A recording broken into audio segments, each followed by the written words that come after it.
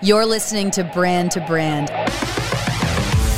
a not-so-serious marketing show for serious marketers. With your host, Thomas Sterling. Hey, everybody. Today on the show, we're dusting off that corporate strategy. We'll take a look at brands like GE and JetBlue to discuss why mission statements matter in today's world. All right, let's kick things off. Please take your seat and fasten your seatbelts. Welcome back, everyone. We are digging deep on the fundamentals of corporate brand strategy. A lot of people are saying, hey, what does this mission statement really mean anymore? Is it just a bunch of vacuous words? Does it tie back to anything? And gone are the days of strategic planning, these multi-year plans where we sort of set out an agenda for 5 years. During COVID, amidst COVID, people have really kind of put that as a backseat, but it's starting to come back. People are starting to say, okay, is this a time to look back? And in many cases, that strategic planning all comes back to that mission statement. It's something I think we could all get more out of. What's your take on this, V? I feel like a lot of brands seem to be suffering from an existential crisis. Oh, no. It is crazy, though. There's probably people listening right now. You don't even know what the hell your company's mission statement is. Or maybe you wrote it and then you just put it away and you never thought about it again. And you're I'm going to defend our listeners. They all have it. They brought it with them. They knew we were talking about it today. I'm not going to defend our listeners. They have it. They're ready. It means something to them. They're moved by it. It is the drum, the pulse that gets them up every day. Okay, but it's the heartbeat. That's great for them. Are they making it actionable for the rest of their team? So it's like filtering across every single thing. Seems like a lot of work. And sideways and upwards. No, they brought their homework. They didn't know they were supposed to do a whole bunch of extra vision and mission sessions with their team. It was for extra credit. Okay, I think our listeners are overachievers. You were just throwing them under the bus. I know. Minute ago. She'll never know. With that, you want to get into it? Yeah, we probably should. News team, assemble! The captain has turned on the seatbelt light. Please take your seats and fasten your seatbelts. Attention, this is your captain speaking. Breaking news update coming from the Brand to Brand studio. This is Veronica interrupting the podcast to just say that while we try to get these episodes out as soon as we possibly can, the news cycle is fast and often unforgiving. And since we recorded this, JetBlue has really taken a slide in terms of brand equity. And in an episode talking about mission statements and core values, we would really miss the landing if we didn't mention that you're not going to hear in this episode some of the latest news with JetBlue, which is the amount of flights that they have canceled, the amount of flights that they have delayed, people in uproar, the brand equity that this brand has worked so hard to build through talking about their employees drinking their blue juice, for example, is really starting to run that well dry. Of course, the most recent news is obviously Spirit and Frontier are merging. That's a deal that's not gone through yet. And JetBlue threw their hat in the ring with an offer that shareholders, of course, need to consider. The Spirit Airlines board rejected it. And the CEO is now urging shareholders to not take this offer, which he's calling, CEO Ted Christie, cynical and disruptive. Because of the JetBlue alliance with American Airlines and an issue where they basically would need to divest themselves of that alliance to be able to actually merge with Spirit, it seems like the only logical reason this offer is happening is to try to mess up the deal with Spirit and Frontier. So that is some big corporate politics we're dealing with. Now, back to your episode. GE or JetBlue? Who are you going to go with today? Well, I actually have the JetBlue credit card, and I'm a frequent flyer, so I'm going to ease my seat back with my extensive legroom and fly away. A true brand loyalist that was won over by a card scheme.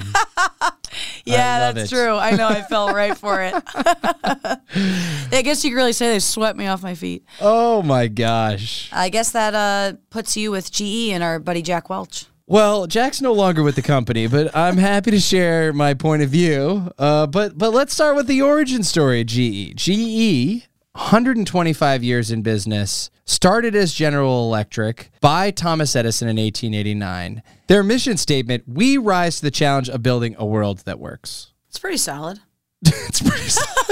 Does it work? I guess the mission statement works. It's frustrating when products don't work. So I think that's something that and in we a get behind. Yeah, in a world where so many things that we buy online that are cheap and don't work very well, that just kind of fall apart, that they actually debuted and they put a commercial together for, and it really was sort of debuting this sort of messaging. Let me play it for you. Everyone wakes up every morning to a world that must keep turning, moving, going. The world can't stop, so neither can we. Because while gravity may keep our planet on its axis, it's what we build that keeps things moving forward.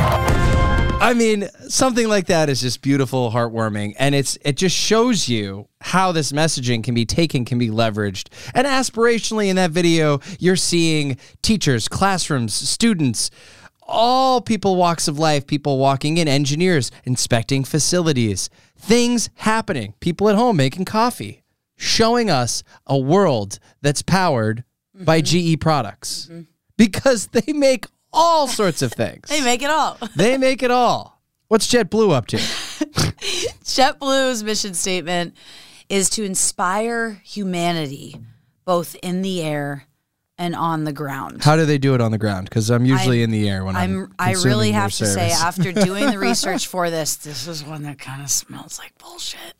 Like, why? You're inspiring humanity? Like, okay. Anyways, JetBlue, and I do have a clip we can play to also introduce this mission statement in just a moment as well, began as a startup in JFK, which a lot of people thought that was an impossible feat, and they did it, and the brand has really taken off since then.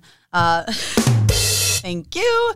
From the beginning, though, this company has definitely gripped onto the mission that it is different and it stands out from the competition. And I think their clip on their brand mission statement definitely tells that story. And when JetBlue was founded, it was founded with a difference, and that was to bring humanity back to air travel.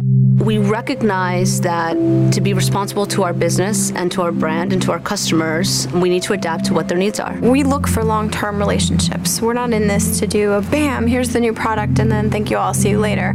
We look for people that make a relationship with us that lasts.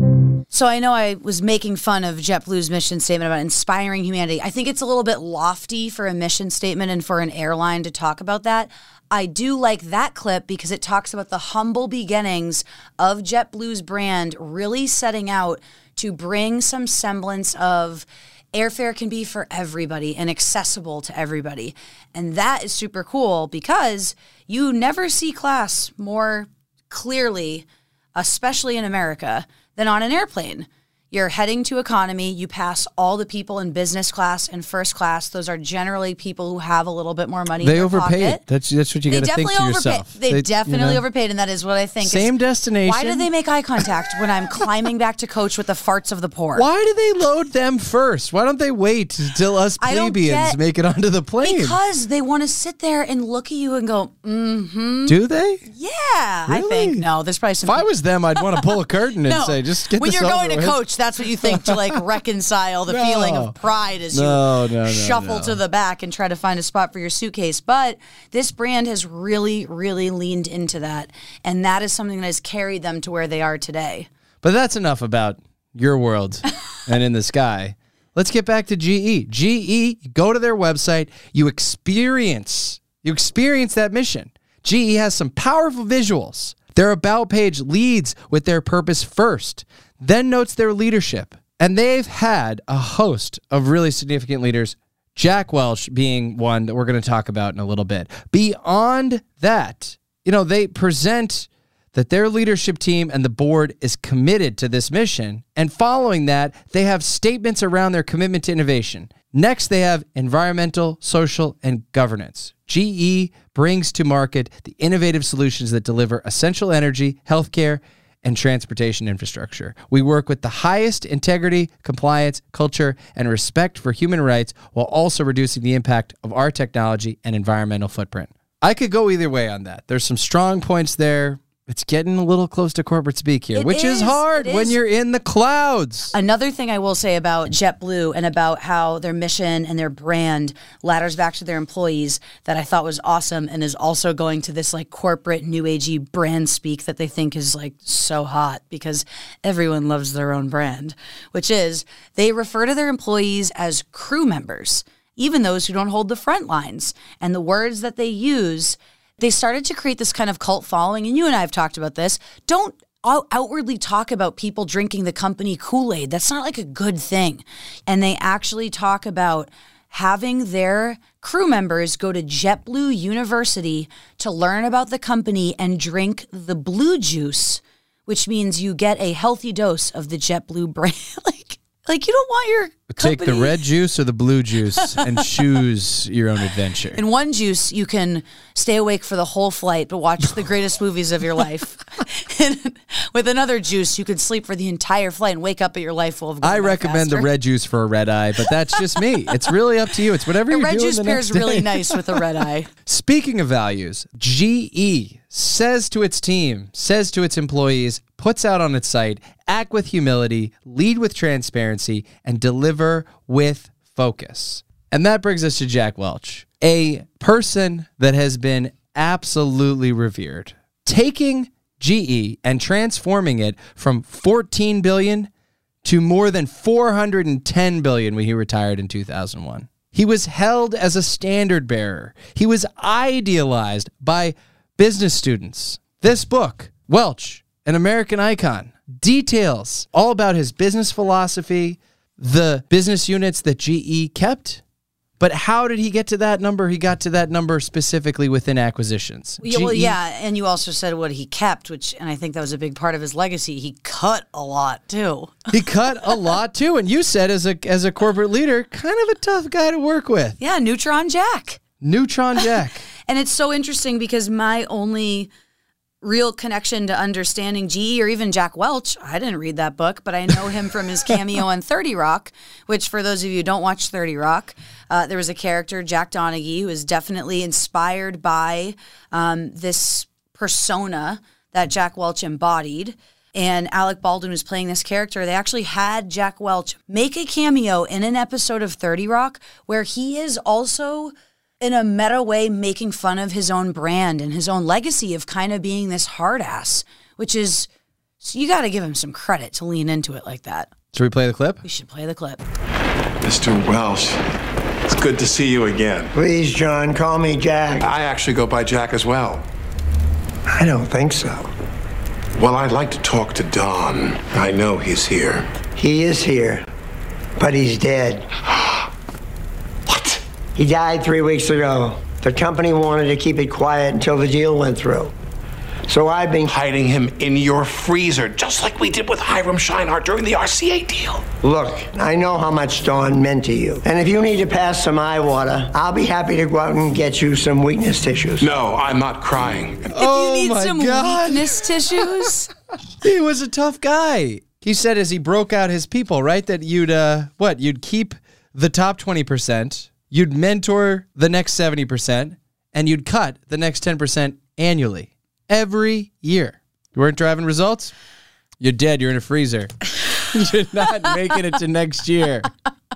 Last thing I'll say about GE under Jack Welch's leadership, he laid off over 100,000 workers. And at one point, he even said, huge focus around globalization, moving his factories overseas. At one point, he even said, if he had his way, he'd put every GE plant on a barge, a.k.a. like you could literally just float it around wherever things were the cheapest. Aye. And now in today's world, we're seeing so much more of an effort towards bringing factories back to America, making manufacturing happen, seeing supply chain disruption and the situations that we find ourselves in today, us having control of our manufacturing housing our manufacturing, having it local is extraordinarily important. So, again, looking back at anyone's leadership, 20, who knows how we're going to be judged 20 years into the future. We don't have a crystal ball, but it's certainly interesting to see someone like this, an American icon,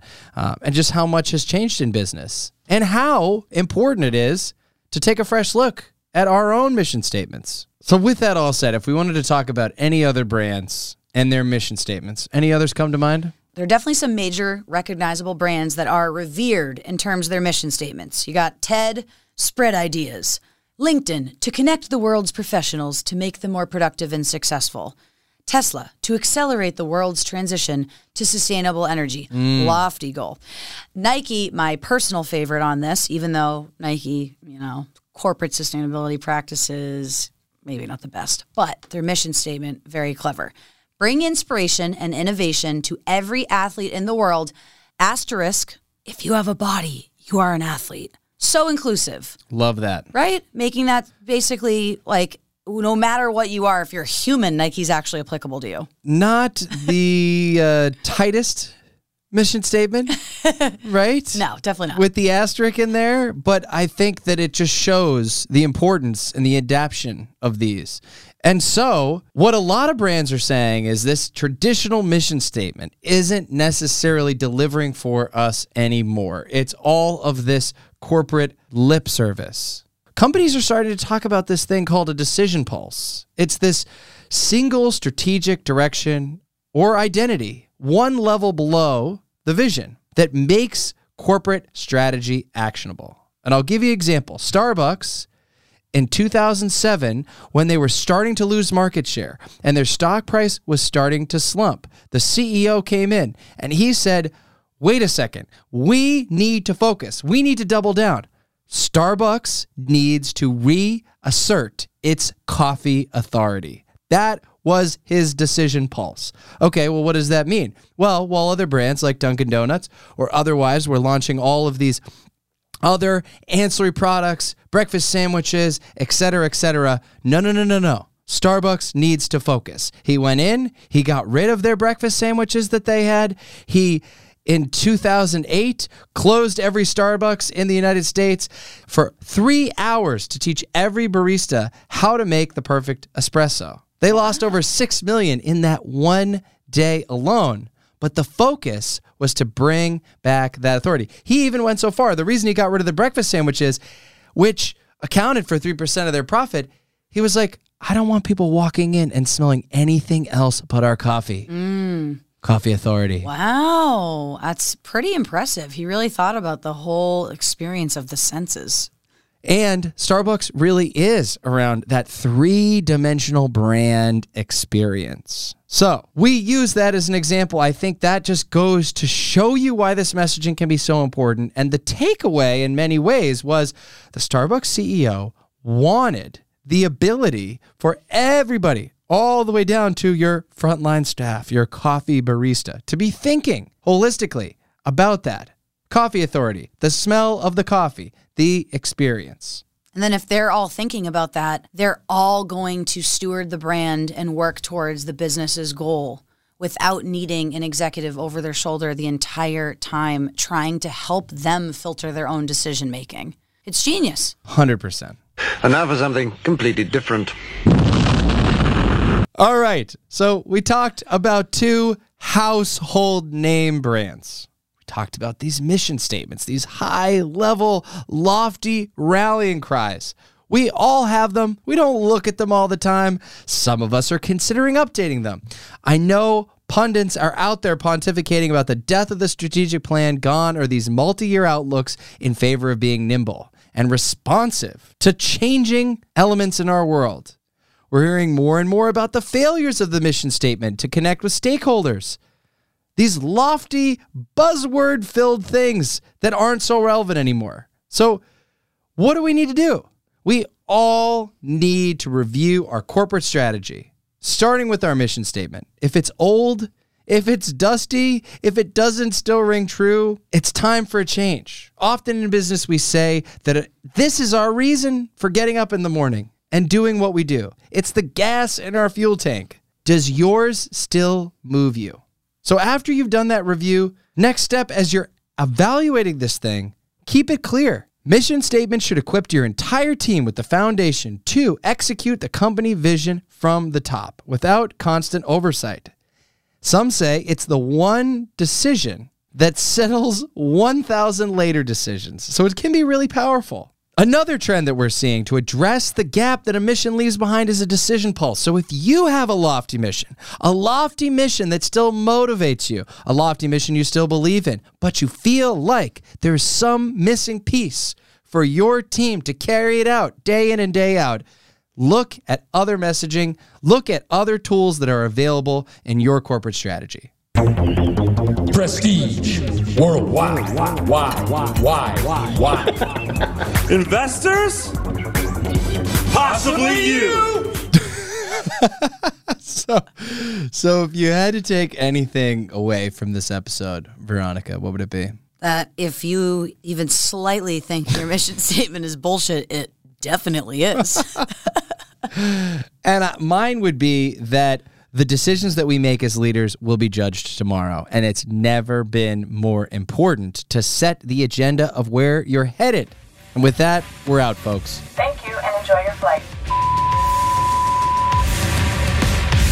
Thanks so much for listening to the Brand to Brand podcast. Subscribe and share to unlock your platinum membership. Just kidding, that doesn't exist, but we'd really appreciate it.